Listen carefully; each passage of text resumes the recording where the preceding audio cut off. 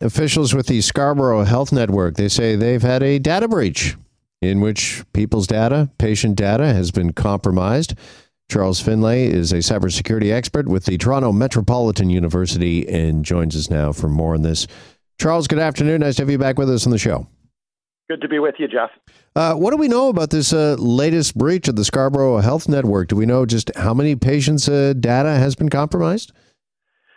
We don't. We know that there was a data breach that was detected on January 25th of this year, and we know that Scarborough Health Network, according to its own reporting, took immediate steps, locked out the intruder from their network by February 1st. We know that the data that was potentially accessed in this breach is quite extensive. Includes patient ID numbers, patient names, procedure descriptions, orders, results, physician names, diagnosis information, lab reports, and results. So quite an extensive potential breach of information. But that's really all we know at the moment. We don't know the number of patients that were impacted, and it doesn't appear that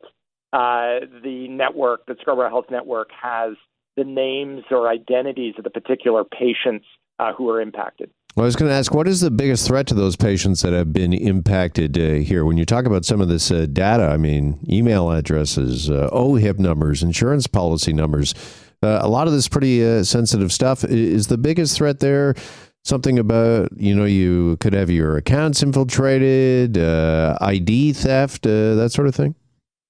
Yes, I think the most significant threat is the fraudulent misuse of this information, by these malicious actors to basically monetize that through the creation of fraudulent accounts, through fraudulent spending, through fraudulent orders against OHIP numbers.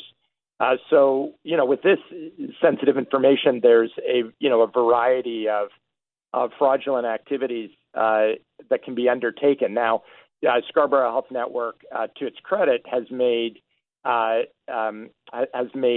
credit reporting available to all of its users, as I understand it, from its webpage talking about this. So they have made resources available to potentially impacted individuals who can have access to credit reporting to detect fraud. But it's a significant breach, and it obviously exposes these patients to risk. Sure. And having said that, again, this happened between January 25th and February 1st, we hear. Why are we only hearing about it now here on May 26th? So that's a good question, and I don't have an answer to that question, and it's not immediately obvious from the information that the network has put out about the timeline here. January 25th was when the breach was detected. February 1st was when it looks like the remediation activity happened, and the breach was effectively closed. Subsequent to that point, there's obviously been an internal investigation and reporting made to the appropriate authorities, but it's obvious that was 4 months ago, and that's a question really for the network. Sure. What does this tell us, Charles, about how sophisticated these cyber thieves, these cyber criminals were that targeted Scarborough Health Network? If it was detected on the 25th, and it took them pretty much a week to shut them down. Well, and Jeff, as you and I have spoken about before, these cybersecurity attacks are getting more and more sophisticated. Attacks on public infrastructure, including healthcare networks and hospitals, are increasing in prevalence. We've seen that over the course of the pandemic. Healthcare institutions are vulnerable targets for cybersecurity attacks of different kinds. Now, we don't know if this attack was a ransomware attack. We don't have information on that, so we're not quite clear on some elements of this. But this is certainly the latest in a relatively long line of attacks against healthcare institutions and healthcare networks. Obviously the most serious one in Canada was the attack against the Newfoundland and Labrador healthcare system, which actually caused, serious damage to that system for some time.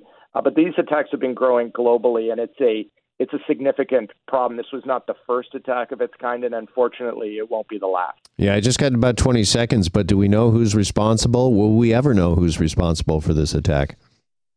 Doesn't appear that we know now, or if we do, that information is not public. We might know. It's clear that Scarborough Health Network, to its credit, is taking this situation very, very seriously. They've obviously engaged third parties who know what they're doing in terms of being able to mitigate this. So they may be able to know what's happening here. What's important for all of us to understand is that, our healthcare system needs to be protected, and that's going to take investments and action on the part of everybody, the governments at all levels, and healthcare institutions of all kinds. All right. Got to leave it there. Charles, really appreciate your time. Your insight as always. Thanks so much for this. Happy to chat, Jeff. Thank you. All right. Be well. Charles Finlay is with Toronto Metropolitan University, and we're back after this. Hi, it's Shauna, and I might be a bad parent because my kids think French fries are vegetables. Hey, it's Ryan, and I might be a bad parent because I went out for wings when my wife was in the hospital after giving birth. Johnny here. I might be a bad parent because in my house, the tooth fairy gives pocket change. But we're not alone. Len emailed us and said his 6-year-old daughter's Tarzan moment going from love seat to lazy boy by curtains made him more proud than any dance recital. And Andy left his 2-year-old at the rink. All right, guys, I'm sure we're not alone. Like Andy's kid.